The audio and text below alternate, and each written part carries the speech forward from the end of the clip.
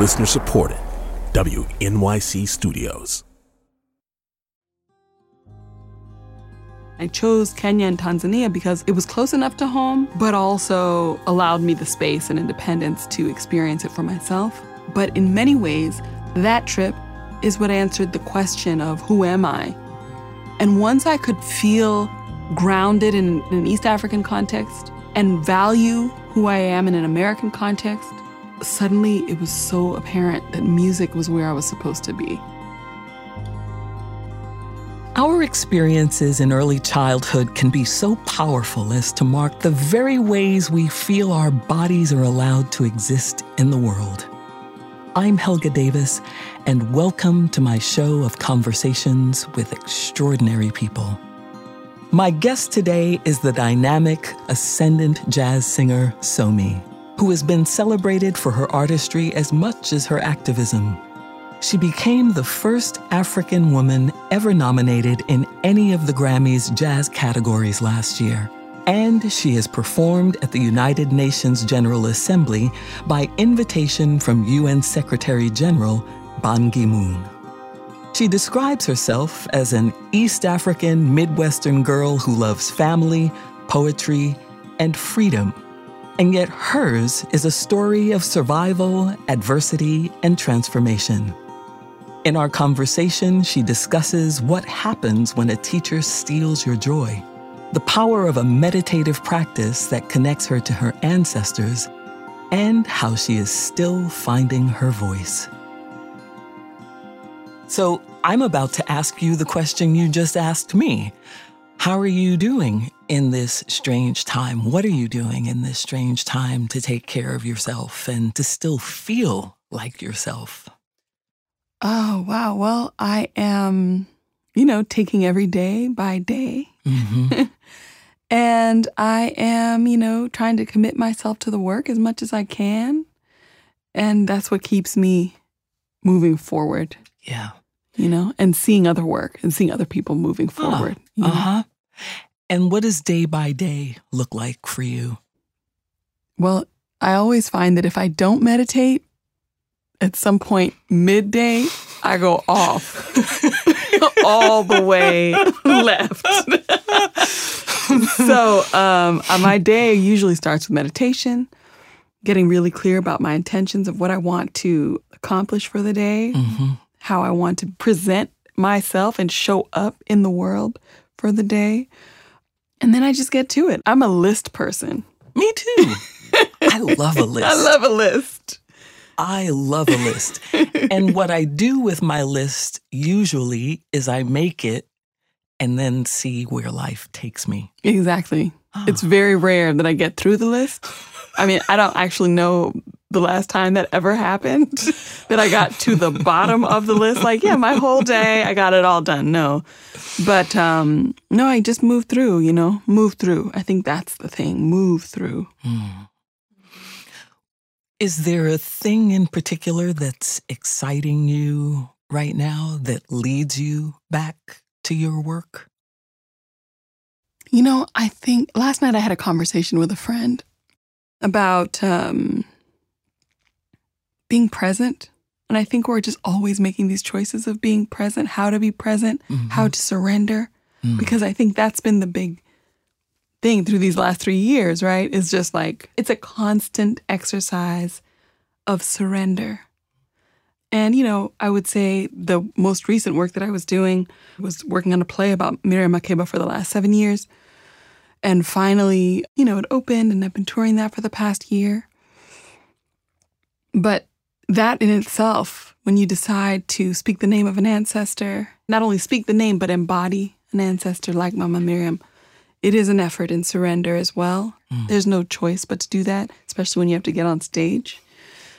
So yeah, I think that journey of storytelling and also everything else that we do as performers, how do we be present? I know that if I get into my thoughts on stage and start thinking about, oh, there's homegirl, hey, suddenly, like something happens that pulls me back in, so surrendering to the moment, really trying to be intentional about that. What about in your upbringing do you think got you there?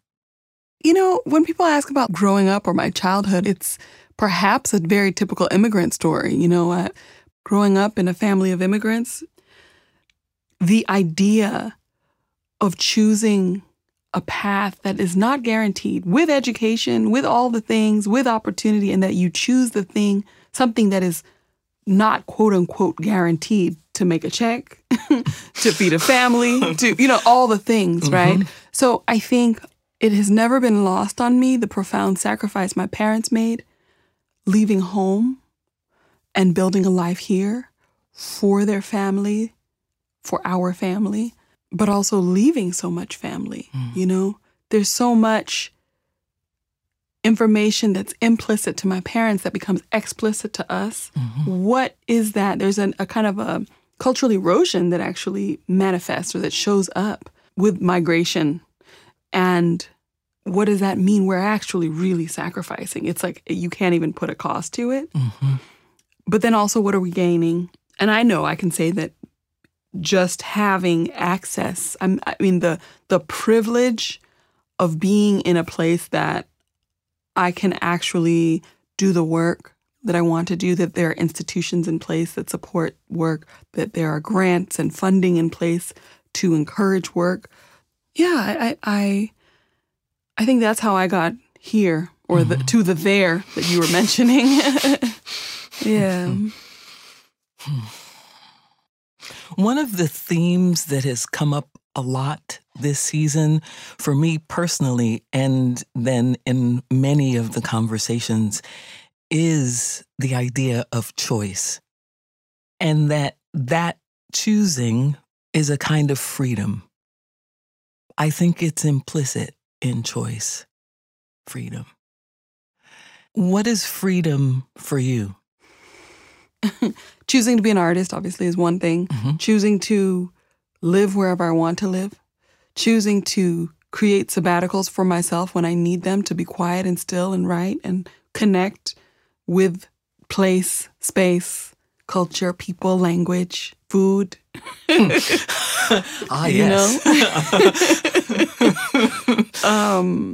Yes. So for me, freedom is about personal agency. And I definitely feel that that's what has propelled my whole journey, not only as an artist, but literally just through my life. And I again, would just thank my parents for not saying no. That which is, you know what I mean? It's very different from saying yes, but they didn't say no when I said, oh, this is the path I want to take, or these are the things I want to do.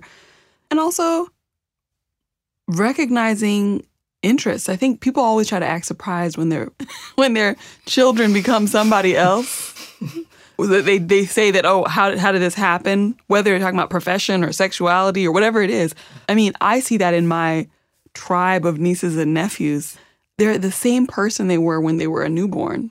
And so I have a lot of gratitude to my parents for recognizing my interest in music, recognizing my interest in writing, recognizing those things and encouraging those things and inspiring a certain type of a personal agency that you can follow an intuition, that you can follow a feeling, right? To me, that is freedom. That's yummy.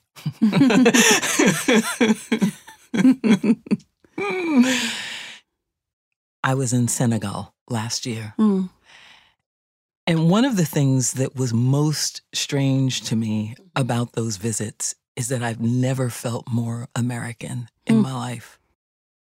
And I wasn't looking to have some I'm home experience. Sure. But I felt that every time I opened my mouth, there was some kind of betrayal of an origin story that I didn't know. And so I wonder what your journey here did for your experience, and do you feel at home both here and there? Yeah, I mean, so my journey here, I was born here when my father was in school.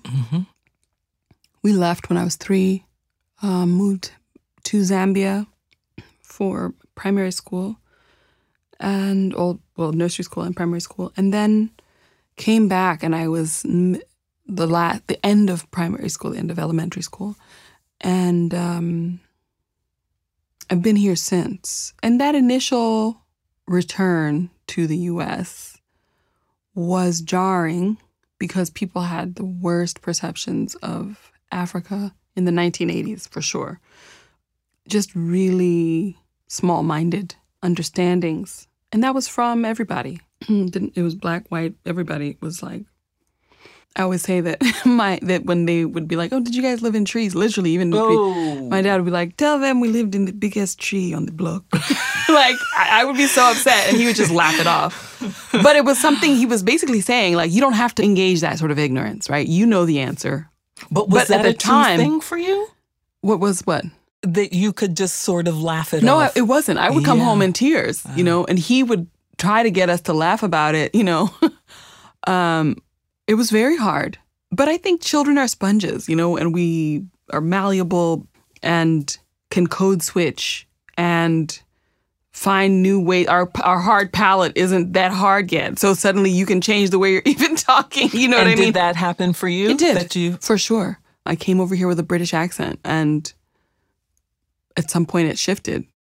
I would say the idea of feeling at home. I mean, I definitely felt out. I've always felt outside of something. I grew up in East Central Illinois in a Midwest college town, Champaign, Illinois, a university town. And I learned from an early age to compartmentalize my identity with my family and the extended East African community we were a part of in this country and my friends in Illinois. I learned from a very, very early age. So much, I didn't even know I was doing it. I remember one of my closest friends in high school, our senior year, said to me, you guys celebrate Christmas? I said, girl, what? Yes. And I realized, no fault of her own, this is also like a 16, 17-year-old Midwestern young white woman who her whole family was from that area. Like all those years we'd been friends, she did not know that we went to a church in the neighborhood. This was part of that, like, oh, I don't really talk about these things. Like my grandfather was an Episcopalian reverend, like all these different things. Yeah. And I said, well, what did you think I celebrated in the holidays? And she was just like, I don't know. She literally said, I don't know. I thought maybe Buddhist which is also so random because I'm like, I'm sorry, what? Okay. But anyway, it was so random. But for her, she's choosing something that's so foreign. Right. You know what I mean? Mm-hmm. What? Like, so that was a real realization for me. I was compartmentalizing. I was like, why doesn't she know that? Right? And that's when, I realized I should also take ownership of what am I not sharing with people who are supposedly close to me, right? And why am I not feeling that I can share that with them? So that was sort of the beginning of me reflecting on why or how or whatever I needed to also take responsibility for. And anyway, I don't know if this is relevant or not, but a whole moment my senior year where these folks who I had grown up with were caught on tape saying some very vile, racist things. And somebody turned in the tape to like everybody, to like the superintendent, to the media, to the student council, to everybody. And we could recognize their voices. And it was this whole thing, and it was a real shocking thing for me also because these are people I grew up with. And what was also interesting about it is I remember who they were before they were that person. I remember I'm thinking about a very specific young white man now, but at the time when we were children, I remember him saying he couldn't play with me or he would have to like sneak over to my birthday party, like and I'd be like, but why? You're like, oh, my mom says I can't play with you, And so that really broke my heart because he was then on this tape saying these things. And it was the reminder that people are taught hate. People are taught ignorance. That's not how any of us come into the world. I remember his innocence. I remember when he was like basically being taught to hate. And 10 years later, to hear his voice, even though I still thought we were friends that whole time, which we were. Yeah. Right? Yeah. And then, I mean, at least I thought we were. But it then, felt like you were friends? It felt like we were friends. And then to hear his voice on there, to be like, oh. So that was a big shift where I then felt, who is actually true? You know? And, oh, I'm not really a part of this community. I'm seen as an exception. Sometimes people had very small-minded ideas of like, oh, you're African, you're not Black, which was like, actually, no, I'm actually Black too. You know what I mean? I had people's parents telling me these things sometimes. And what do you do with that? Because in my family, my parents being a part of a university community, everybody was very open-minded, cosmopolitan. I had aunts and uncles that, from all over the world, from Europe, from Latin America, from South America, from Africa, different parts of the world. These are people we would be calling auntie and uncle. And my parents encouraged love. They encouraged pride in oneself and our heritage, but they also encouraged an openness. And I think especially at that time, my parents, they were learning how race is experienced in this country for themselves as adults. So what do you say to an 8-year-old or a 10-year-old or whoever comes home and says, this person's parent just had said this to me or this? So what did they say? I didn't always tell them because I always wanted to still play with my friend, right? But I think I would tell them about adults. I would tell them if a teacher said something negative to me. I always think about my 5th grade teacher. So I have freckles on my tongue. My whole family has. Me too. Yeah, okay. Freckle tongue crew. But in the house. No, so my mom's clan, everybody has dark gums and these freckles. And she's from a very specific clan in Western Uganda, the Bavito, from the Banyoro Batoro people. And she would always say the clan is a royal clan and you're a princess. And, she would teach us all these things about my heritage on her side. And I was talking to there were 2 friends of mine, 2 Michaels, and they were like, oh, you have freckles on your tongue. Why? Oh, it's because I'm a princess. Literally, that was my answer. I'm a Ugandan princess. And they were like, really? And I was like, yeah. And I'm just telling them very matter-of-factly because that's what my mother told me, right? So we were in the middle of like quiet work hour, right? Where everybody's just doing their little home, whatever paperwork or coursework. And she's kind of calling us up one by one individually to give us like, here's a note to take to your parents for the rest, for like how, a reflection on what you did that week.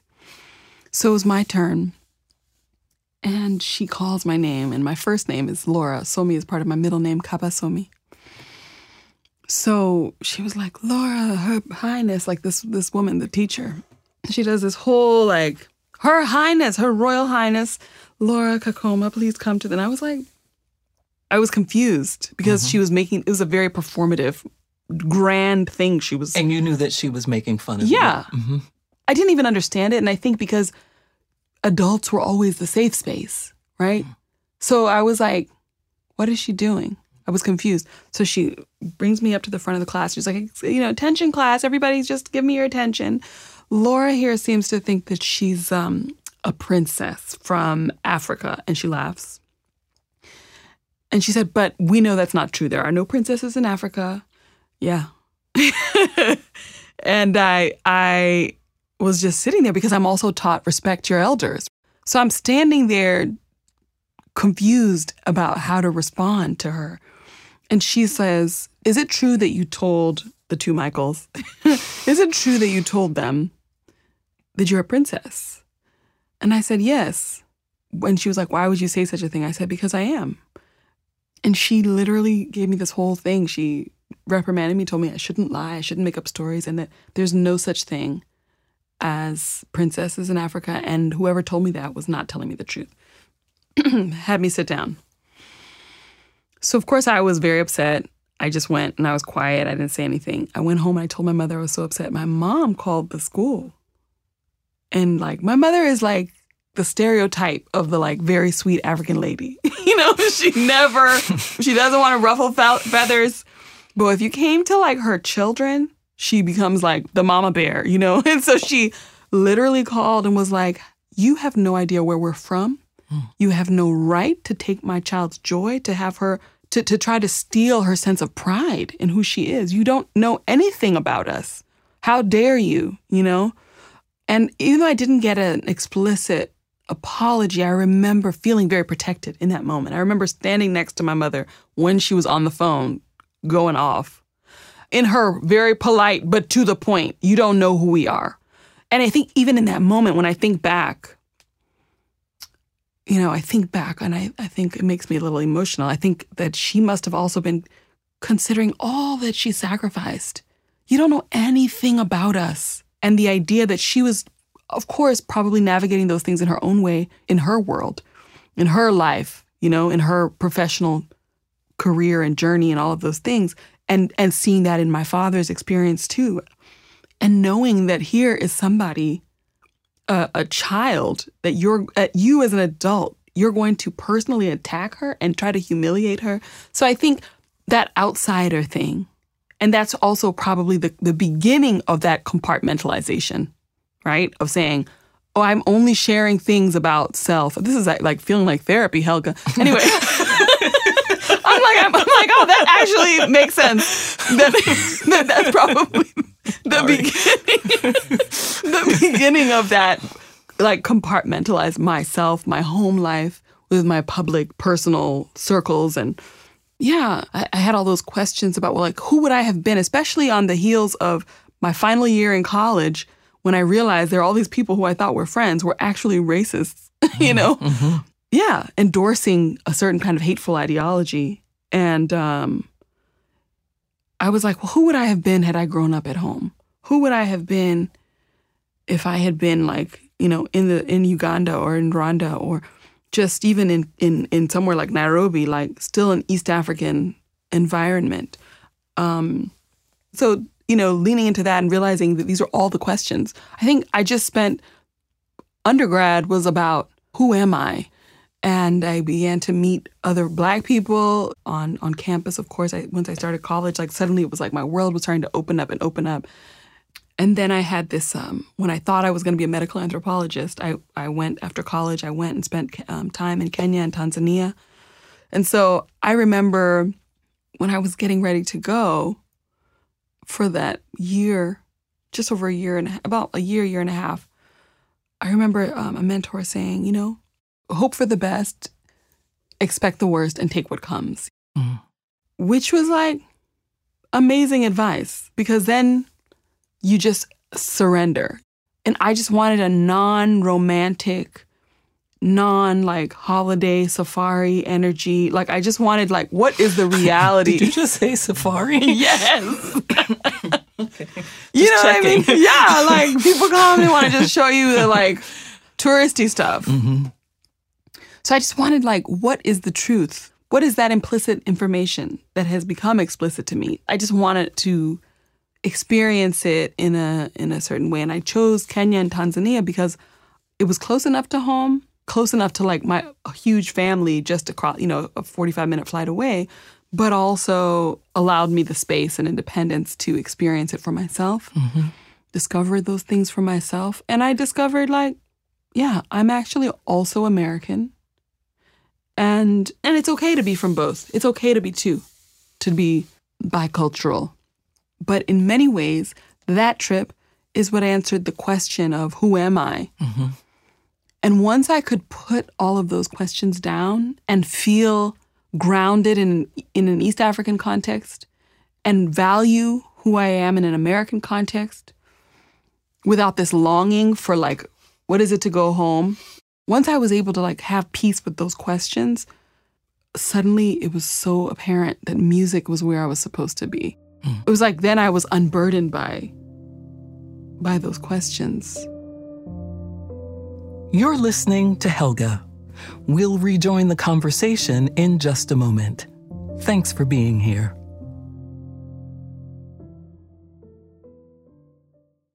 The Brown Arts Institute at Brown University is a new university-wide research enterprise and catalyst for the arts at Brown that creates new work and supports, amplifies, and adds new dimensions to the creative practices of Brown's arts departments, faculty, students, and surrounding communities. Visit arts.brown.edu to learn more about our upcoming programming and to sign up for our mailing list.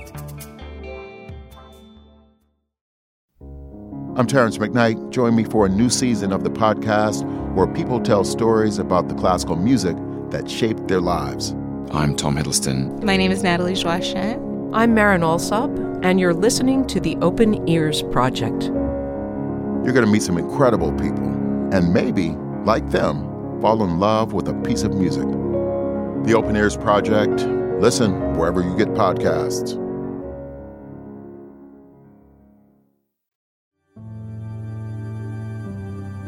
And now, let's rejoin my conversation with singer-songwriter Somi. I wonder if you would talk about your relationship to your ancestors. So my first music teacher was my piano teacher. And she was born in Newport News, Pennsylvania. Mm-hmm. Her father was the Black doctor. And she wanted to be a doctor, and that choice was not available to her. But she could play. So she went to Curtis. And then came back to Harlem, as she would say, to teach the Negro children. And she was really my first love, because when I came into the studio for my first piano lesson, she didn't move from the piano, but somehow I felt it was okay to go close to her. And she died when she was 93. And for all of those years, she was the one constant in my life, even though I was never going to be a great pianist. But she was someone who, and I've spoken about this before, who said to me, "You have something I cannot teach." I had no idea what that meant. I do now, but I didn't know that. And I wanted to ask you, so when she died, I always thought I would have some feeling that she was here with me and that some door would open and she would be speaking to me secretly. But I'd not ever felt that, though I understand her to be a person who made me. I mean, I miss her every day. And I wonder what it means for you to be connected to your ancestors. Who are they? How do you feel them? What's your experience of being in relationship with them? Well, I mean, my ancestors are people I know and do not know.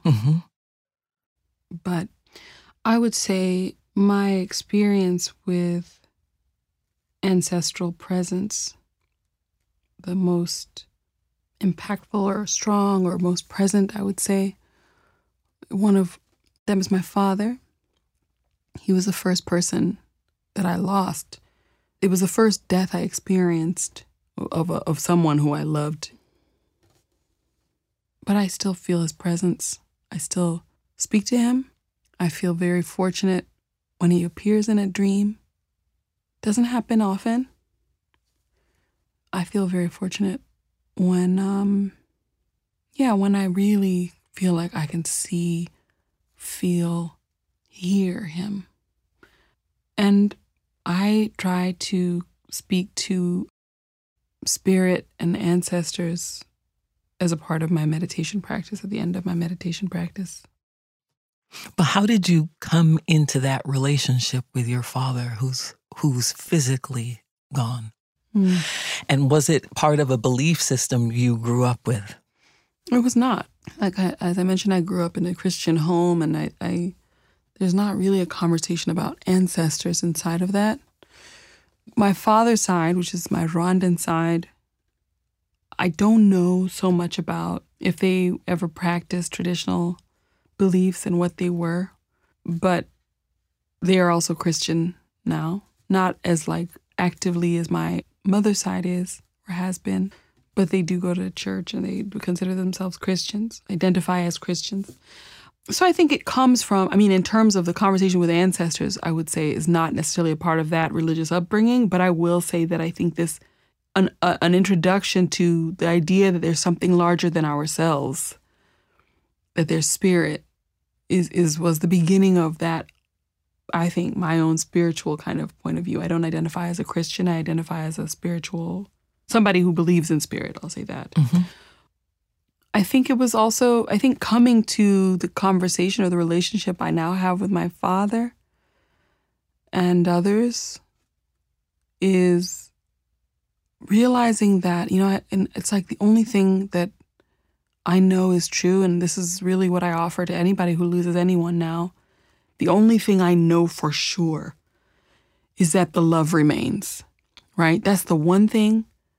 Like, time heals, love remains, And sometimes I'm like, wow, I'm still breaking down, And not that that's a measure of love, but it's a measure of connection to me, proof of connection, and that the love was a real thing. I just remember really feeling like I could see him in small ways. Sometimes it could be in like a stranger's hand, might look like my father's hand, or something in the wind might remind me of a voice. Just small things, very private things, but very small. And I just began speaking in a way that I felt like I needed. Sometimes I just literally will speak out loud. And so that has sort of, that's been, I fully believe that they're present. And also the people I don't know, but who I'm here because they were here, Mm-hmm. I honor them. I'm curious about them. And then there are people I didn't know. I didn't know Miriam Makeba, but I feel a very deep connection to her spirit. Even my journey of this larger kind of cultural memory project about Makeba was, in many ways, it started with when I was grieving my father and I suddenly felt like he was in this place, that he could see everything. He could see the challenges of who I was as an artist in New York. Like, okay, you're choosing this very hard path when you have education, when you have paper. When you have options. Mm-hmm. And I remember feeling so exposed and that I couldn't speak to him. It wasn't like all this time passed. I think it's also this idea of like, he didn't just disappear. Like his whole spirit and heart didn't just like, he's still present, right? But then feeling like I couldn't face him initially because I was like, oh my God, he's seeing like my life is a mess. I'm here in New York. I'm like hustling. I don't have money. Like I just was so stressed, and stressed that he was seeing all these things that at some point in our adult lives, we decide we're not going to ask our parents. We're going to figure it out ourselves. But suddenly I felt like he had this omniscient vantage point. You know what I mean? Mm-hmm. And I literally felt like I couldn't face him. I couldn't speak to him. But I felt like he was watching. Spirit shows up in ways that we don't necessarily understand that it's showing up. And by spirit, I mean ancestors, spiritual energy or presence. So I don't know that I have the answers. I just know that I'm was curious to understand that connection with someone who has that connection. We can't not talk about singing. Mm-hmm. And when you started to sing and when that became part of the way in which you were going to express all of these things that you've spoken about in this conversation. Mm. Did you have a singing teacher, for instance? I always say that my first teacher was my mother and my cello. My mother is a beautiful voice and song maker. She really inspired a love of song. She's one of those people who just remembers every lyric from every song she's ever heard. And just be like, so you'll say something and she'll burst into song and then be like, you know that one? No, Mom, I don't. Which is lovely. You know, she's a wonderful keeper of traditional Ugandan folk songs as well as like all this like 50s and 60s pop. And she's a lover of opera and just she exposed me to this voracious musical appetite that she has. And your cello? And the cello, I started playing the cello when I was 8. I wanted to play the bass.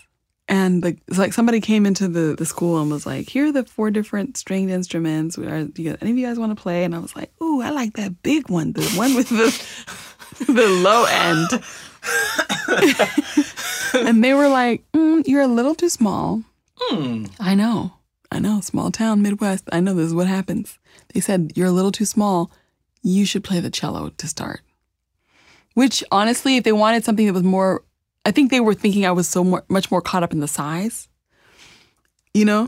And a lot of, like, it may have been easier to I don't know, like, there's more of a relationship between the violin and the bass, but I think a child wouldn't have understood that, like, you're giving me the tiny one? But anyway, but the cello, as many people say, has the same timbre as a human voice, or the closest to the human voice. And I would spend hours in my room playing, like, listening to the vibration, like feeling it of the different notes on the cello, and then try to imitate it. I learned about vibration and body and like how sound creates these things in our bodies in these different places from the cello, from playing it. And I also learned that one can get lost in sound and music. You can, and not in a negative way, the good way. Because I remember just going in there in the like early afternoon and then suddenly it was like nighttime and I hadn't come out. I hadn't eaten. And it's funny because I can still be that person now, right? Where you're like, wait, I have not eaten. Let me stop, you know? So yeah, I think I would say between my mother and the cello, you know, I say my mother because I was like my whole life. And then I didn't really have a voice teacher until I moved to New York. I was not planning on being a singer, even though I fantasized about it for most of my childhood. I was obsessed with Julie Andrews. I watched Sound of Music every Sunday. I'm sorry. I'm going to stop you right there. The first film I saw at Radio City Music Hall was The Sound of Music. Wow. And I wept and wept and wept after, because I was convinced that I was really Helga von Trapp. Oh my God, that's adorable. And that I had been stolen from the people on the screen, and that they were my real family. And Julie Andrews was my real mother. Oh, that is funny. And Georg was mean. Georg. But he would let me sing. He would see that I was one of the kids and that I would take my place in that line. In the line. Kids. So, that's hilarious. And also adorable, though. Welcome, sister. Oh my God, I was obsessed. There's a friend of mine. She's an opera singer now, but the two of us would literally every Sunday watch The Sound of Music and sing all the parts and say all the lines. And it was just, when I think back, I'm like, yeah. I was like, it's funny. And those are the moments where you're like, you know, you can't act like you didn't see that coming. You can't act like you didn't see the music or that thing coming, you know, later on in life. But I didn't think it was possible. And I think that was also part of the immigrant frame. I didn't think, first of all, I thought I had a voice that was from a different time.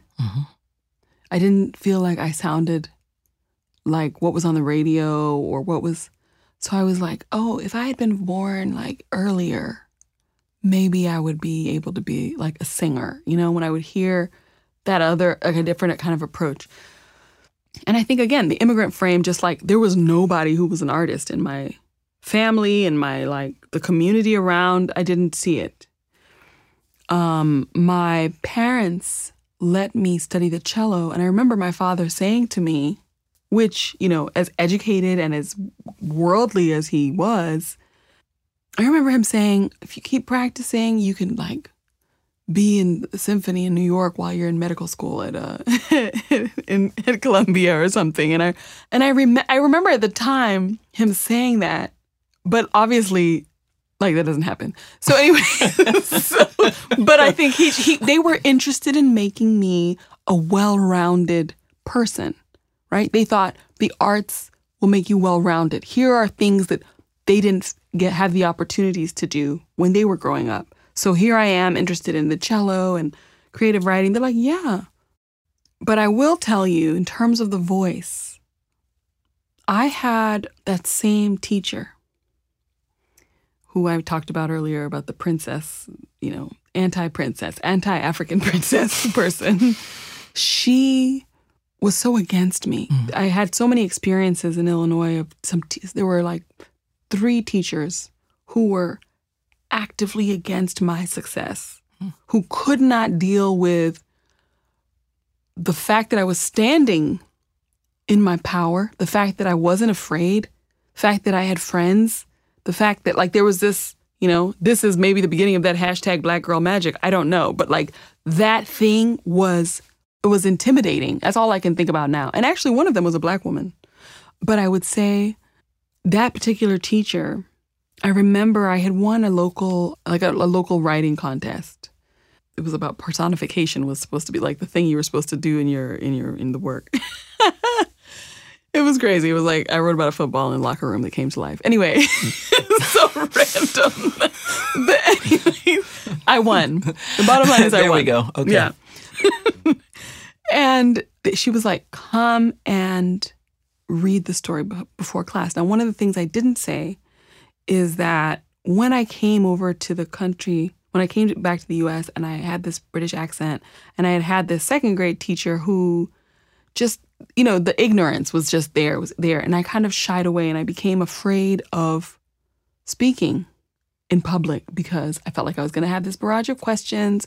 I felt like people didn't always understand my accent. I felt like all of these things. Now, prior to the U.S., in Zambia, I was the child performer person. I was in all the musicals. But then suddenly I came here and I became much smaller in terms of how I would show up publicly. I was still very much a social butterfly, but if you asked me to be on a stage or just stand up and to speak, I became very afraid of what I was going to receive.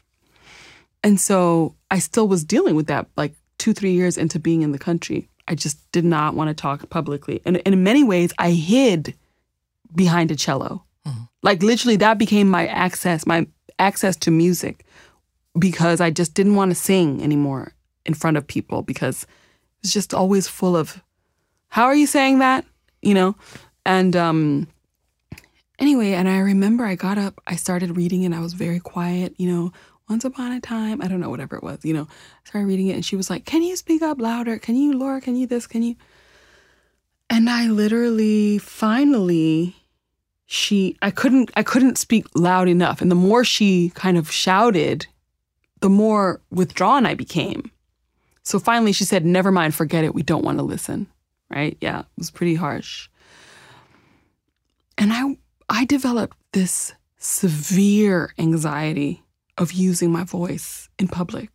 For years, I did not sing in public. I did not do public speeches. I'd be like, no, not me. For a long time, the choir director at church would be like, oh, do you want to take a solo? And I'd be like, no. But with friends, if I had safe space, I would always be the performer, I'd always be singing whatever, I'm Every Woman, Whitney Houston. No, so long, farewell. So long, farewell. Avita's exactly. in, goodbye. Exactly. We know what you think. Yeah, I sang that too. Exactly. With all the choreography.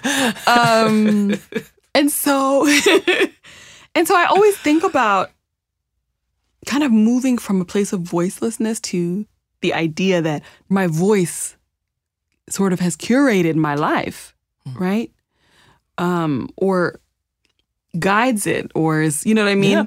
But it was the real work of reclaiming that voice and reclaiming space in this country, because I felt very much silenced, not only in that moment, which was a clear and very violent kind of, okay, be quiet, we don't care, we don't want to hear it. And that was really about her not liking the idea that I had won something, that I was having this moment, right? And that was all rooted in the othering, right? And so it wasn't until I came to New York, I knew I wanted to sing, but I was terrified of it. And I studied with this woman, Ainewa was what she went by at the time, a Scandinavian woman. And she was talking about a yogic and a holistic rediscovery of the voice. And I'd been studying with a person who was teaching classical voice and only wanted me to sing opera. But I knew that's not what I wanted. I was interested in the technique, but I wasn't interested in, like, this is what I'm going to do. And so when I saw this other advertisement that was about holistic and your truth and all these other things, I was like, that's interesting. And I went to see her. And she basically is, in many ways, the beginning of my meditation practice. That began through these teachers that I then began to study with, where they were about centering oneself and reconnecting to those vibrations in different parts of our body and understanding where the sound lives in each of those bodies, in the chakras, there was an entirely different approach to what I had been experiencing through the other classical voice teacher. And my very first lesson with Ainewa, I wept. I literally, it was an opening, you know? It was a breaking open of all of those years of silence, just seeing myself, like realizing this is actually my truth. This is actually, I've been like holding all of this sound inside, you know? And so that became my journey with voice and studying voice. And I went on to study with this woman, Marie Afonso, who was an original member of Zapmama. I don't know if you remember when they were still in the a cappella group.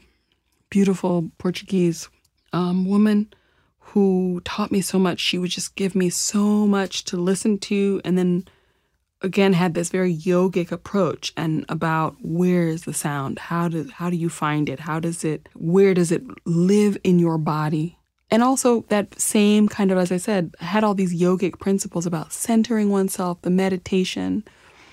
And I had to do a lot of meditating to get on a stage because of my anxiety. I really had severe anxiety about it, you know? And over time, I have been able to let it go. But it's even funny, even now I'm saying, because it's like there's still this small voice or this feeling that I, like, am I really like totally free of that? Not entirely, but I think sometimes the vulnerability is, I think vulnerability is always a beautiful thing inside of art. So I hope that it's still, I won't say I hope that it still shows up, because of course I don't like the feeling of anxiety when you're trying to perform. But I will say that when I don't have that kind of restlessness or those questions, then what am I doing? Autopilot? I don't know. I think it just still means something to me, you know? Thank you, Somi. Thank you, Helga. Thank you so much. Thanks for listening. That was my conversation with Somi. I'm Helga Davis. Join me next week for my conversation with dancer and choreographer Bill T. Jones. I was offering what I thought I had, and I was offering it inappropriately to the very people that I was told to be suspicious of because they will kill you. Was that the ultimate freedom? To look at your oppressor, to look at the person and seduce them? To connect with the show, text Helga to 70101, and we'll send you a link to our show page with every episode of this and past seasons, transcripts of my conversations, and resources of all the artists, authors, and musicians who have come up in conversation. We'd also love to hear from you, so drop us an email anytime at helga@wnyc.org. If you want to support the show, please leave us a comment and rating on any of your favorite podcast platforms. And as always, thanks for listening. Season 5 of Helga is a co-production of WNYC Studios and the Brown Arts Institute at Brown University. The show is produced by Alex Ambrose and David Norville, with help from Lucy Jones. Our technical director is Alan Gofinski, and our executive producer is Elizabeth Nonamaker. Original music by Michelle Ndegeocello and Jason Moran. Avery Willis Hoffman is our executive producer at the Brown Arts Institute, along with producing director Jessica Wazalewski. WQXR's chief content officer is Ed Yim.